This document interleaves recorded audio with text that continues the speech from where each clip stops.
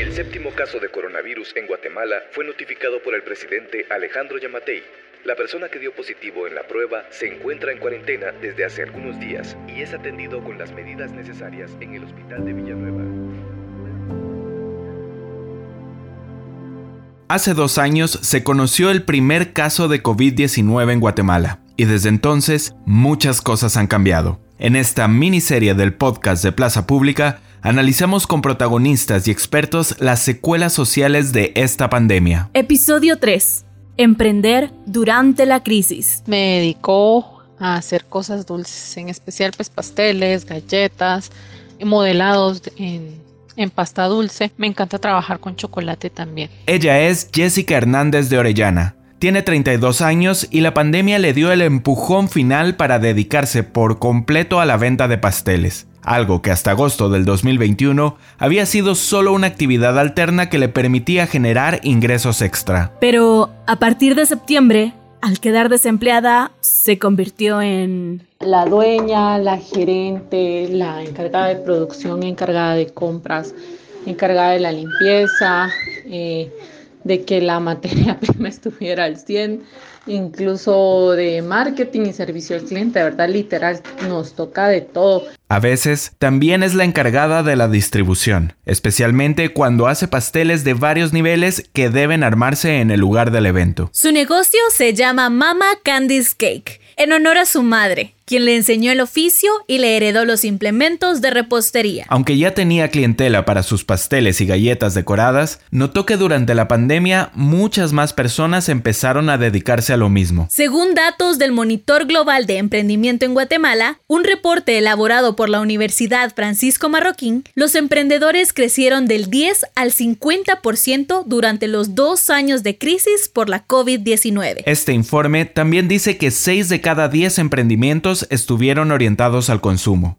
Por ejemplo, algunas personas se dedicaron a la venta por internet de mascarillas, gel antibacterial o pediluvios. Otras vendían ropa nueva o usada, frutas, verduras y claro, comida, postres y pasteles de ocasión como los que hace Jessica. E inevitablemente, esta sobreoferta, a veces más barata, afectó sus ventas. Empecé a preocuparme, pero luego me di cuenta que cualquiera que se dedique a esto de los pasteles o incluso de la comida, creo que hay clientes para todos. He aprendido que hay clientes para todos y algo que me identifica pues es que mi producto es de buena calidad y trabajo con ingredientes de buena calidad. Entonces, pues el cliente si quiere pagar algo barato, creo que va a tener el resultado de lo que pagó. El auge de los emprendimientos suena muy bien en los indicadores. Demuestra que hay personas con ideas y deseos de llevar a la realidad sus proyectos. Pero muchas de esas ideas de negocio no logran despegar. Y en Guatemala, lamentablemente, la tasa de riesgo de fracaso de un emprendimiento es del 88%. Es decir, que solo 12% de las personas que inician emprendimientos, es decir, 1 de cada 10, logra sobrevivir después de 3 años y medio. Él es Johnny Hernández, gerente de servicios de desarrollo empresarial de la organización Grupo Gestores, que promueve los emprendimientos locales desde 1996. Si bien el Monitor Global de Emprendimiento destaca que los 2 años de la pandemia colocaron a Guatemala entre las 5 economías más emprendedoras de 47 naciones evaluadas,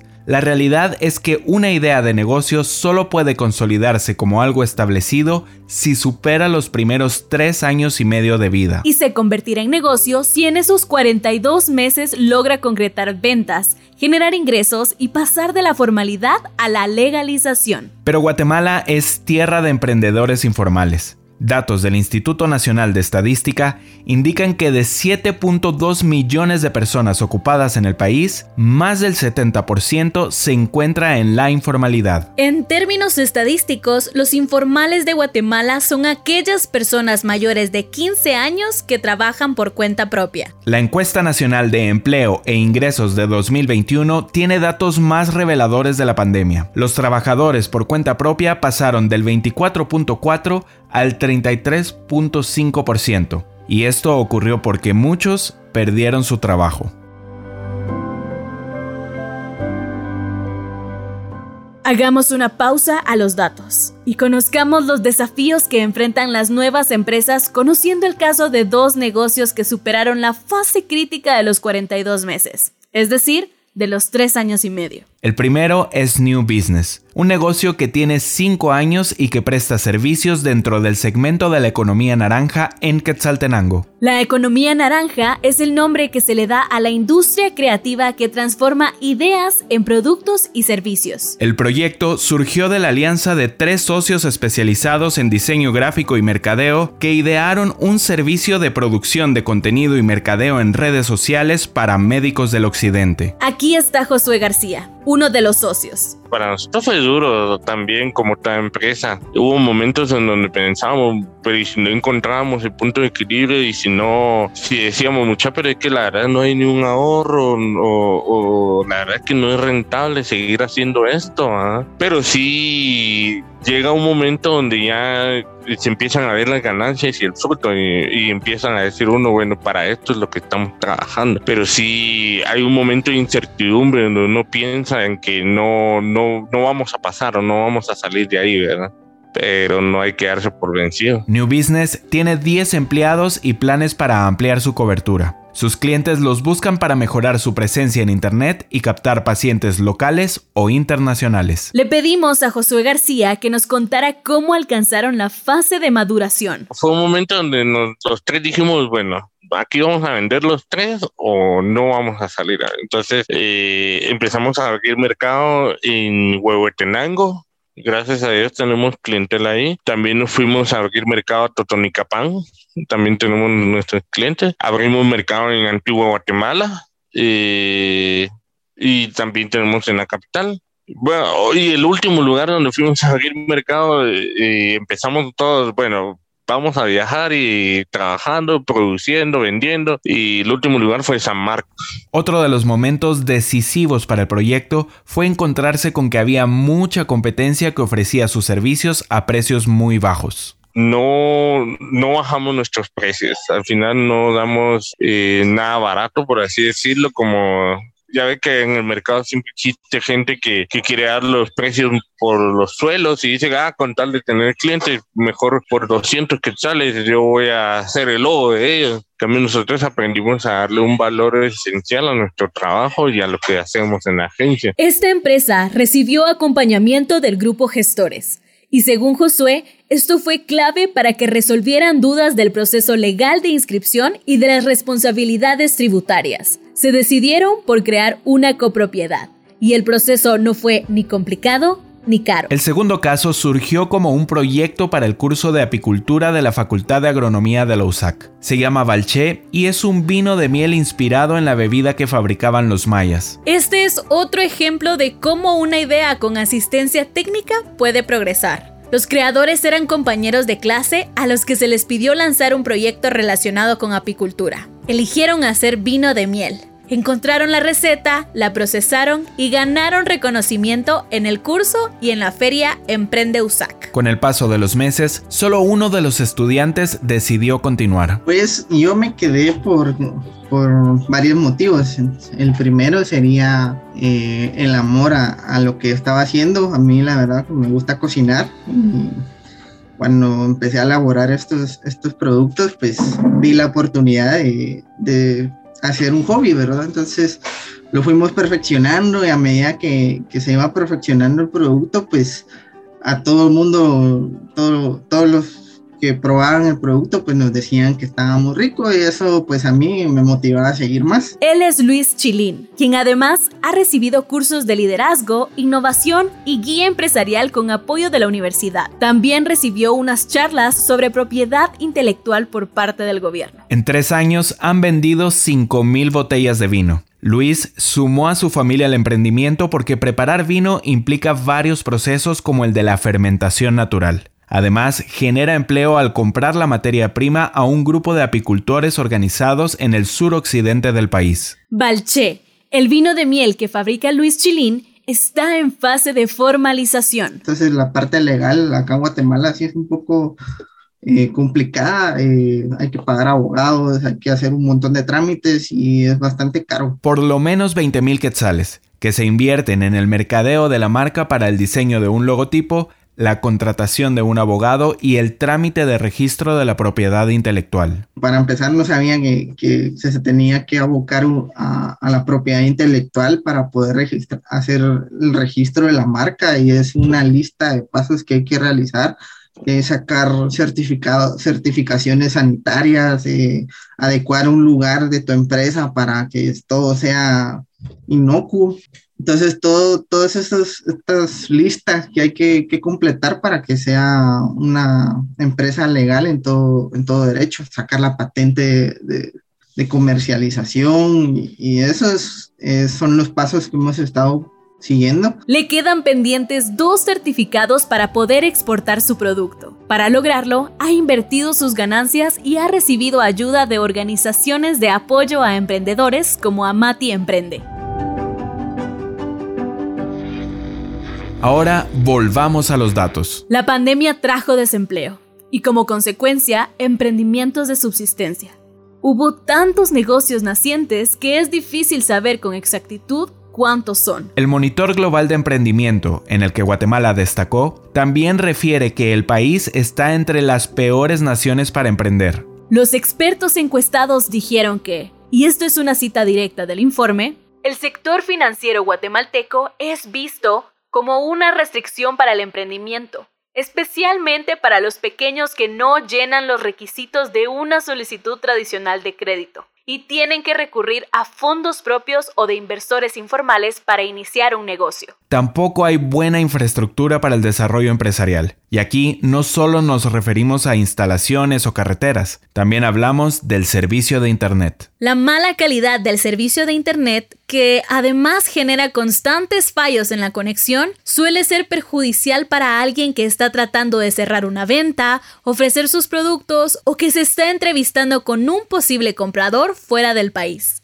En cuanto a las políticas y programas de gobierno, en uno de los subtítulos del informe del Monitor Global de Emprendimiento, resaltaron que no hay suficientes esfuerzos gubernamentales para apoyar la actividad emprendedora. De las 9 categorías evaluadas, solo la de educación técnica y superior salió mejor punteada. Consultamos al Ministerio de Economía, pero como ha ocurrido en otros casos, la información solicitada simplemente no llegó. Esto es muy común. Guatemala tiene una ley nacional de emprendimiento desde 2015 y a 7 años de aprobación no hay datos públicos de los avances. El reglamento de la ley indica que debe haber apoyo a los emprendedores con financiamiento, acompañamiento y que se debe promover la mentalidad emprendedora entre la población. El viceministro de la micro, pequeña y mediana empresa del Ministerio de Economía quedó como responsable legal de crear la unidad de fortalecimiento al emprendimiento. El titular de este viceministerio es Sigfrido Lee. Buscamos datos que revelaran cómo ha avanzado el fortalecimiento de las personas emprendedoras, y en el sitio de internet solo aparece un afiche que habla de los centros de emprendimiento y del programa Guate Emprende. Consultamos a 3 fuentes distintas para que nos proporcionaran información.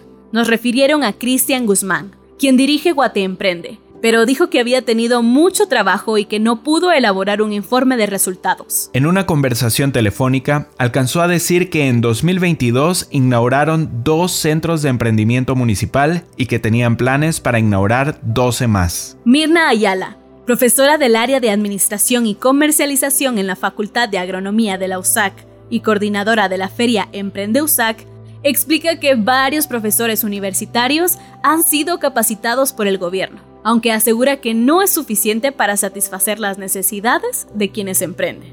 Se queda muy corto, en mi opinión, cuando hablamos de temas de financiamiento, por ejemplo, de capital semilla, de la asesoría que requieren los emprendedores durante el proceso, porque pasar lo que nosotros llamamos el Valle de la Muerte es complicado, ¿verdad? Muchos proyectos se quedan en el camino y no pasan en ese Valle de la Muerte, y entonces ahí es donde los emprendedores requieren mucho apoyo. Es por esto que desde 2017 la USAC realiza la feria Emprende USAC, un proyecto de docentes y estudiantes para impulsar la creatividad estudiantil. De aquí han salido proyectos innovadores, como el uso de drones para la agricultura en Chimaltenango o Balché, el vino de miel. La universidad es una incubadora de negocios importante, porque incorporan la creación de proyectos en un campus en donde estudian casi 200,000 estudiantes. Emprende USAC se realiza 2 veces al año, uno a finales de abril y el otro en octubre. En 2022, por tercer año consecutivo lo realizarán de forma virtual. Ese mismo formato se va a utilizar en la Feria Anual de Emprendedores de la Universidad Rafael Andívar. El Internet se volvió indispensable durante la pandemia, porque ayudó a lanzar nuevos negocios y se convirtió en una fuente de formación y capacitación. En todas las redes sociales hay emprendedores y organizaciones que ofrecen información sobre el lanzamiento de un producto, el manejo financiero o el mercadeo. Además, varias personas de diferentes partes del país han creado grupos de Facebook o de WhatsApp en donde los emprendedores pueden ofrecer sus servicios. Le pedimos a Mirna Ayala que nos diera algunas ideas para quienes escuchan este podcast y hayan tenido experiencias de emprendimiento que no salieron del todo bien. Los fracasos son parte del emprendimiento porque nos dejan lecciones. En realidad, los emprendedores pequeños o grandes dicen que el fracaso lo único que es son lecciones aprendidas para hacer las cosas de manera diferente. Mirna recomienda hacer un análisis de mercado, más allá del círculo más cercano, antes de salir a la venta con un producto. No necesariamente porque alguien como mi papá, mi mamá, mi familia me dicen, eso se vende, está interesante, es que el mercado lo va a necesitar. Además, no aconseja invertir mucho dinero desde el inicio. No pensar en un proyecto y hacer toda una gran inversión si yo no tengo, digamos, si soy pequeño, sino más bien empezar a posicionarse en el mercado. Digamos, si yo necesito maquilar un producto, pues opto mejor por maquilarlo, ¿verdad? Antes de pensar en comprar maquinaria, por ejemplo, ¿verdad? También habla sobre las opciones que existen para capacitarse. Ahora nos podemos capacitar en emprendimiento en muchos medios, en YouTube, en muchos medios, por ejemplo, las redes sociales, incluso los cursos que hay cursos libres, hay cursos de otras universidades, por ejemplo, hay muchos cursos que son gratuitos y solo se paga si uno quiere el certificado. El Instituto Técnico de Capacitación, INTECAP, una institución creada por el Estado y que funciona con los aportes del sector privado, se ha convertido en una de las fuentes de aprendizajes continuos. Ofrece charlas o webinars sobre comercio electrónico o producción de alimentos, al mismo tiempo que mantiene su oferta educativa tanto en cursos cortos de 2 meses como de carreras largas. Los videos quedan grabados y son de consulta libre en Facebook. INTECAP también tiene al Centro de Formación a Distancia, que ofrece el curso Emprendimiento, Pon en marcha tu negocio,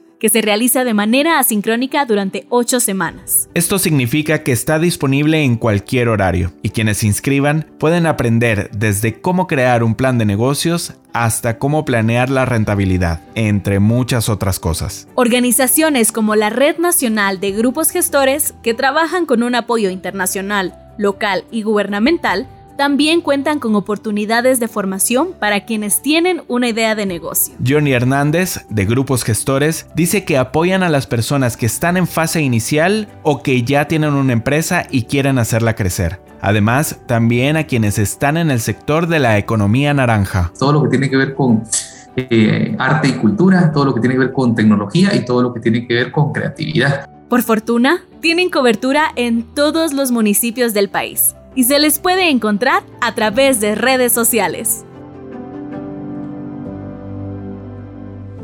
Este episodio fue escrito por Elsa Coronado y editado por Esvin Quiñones, narrado y producido por Sara Martínez Lira y Edgar Zamora Orpinel. Conoce más de este tema y otros visitando plazapublica.com.gt y nuestras redes sociales. Nos encuentras como Plaza Pública GT. Hasta la próxima.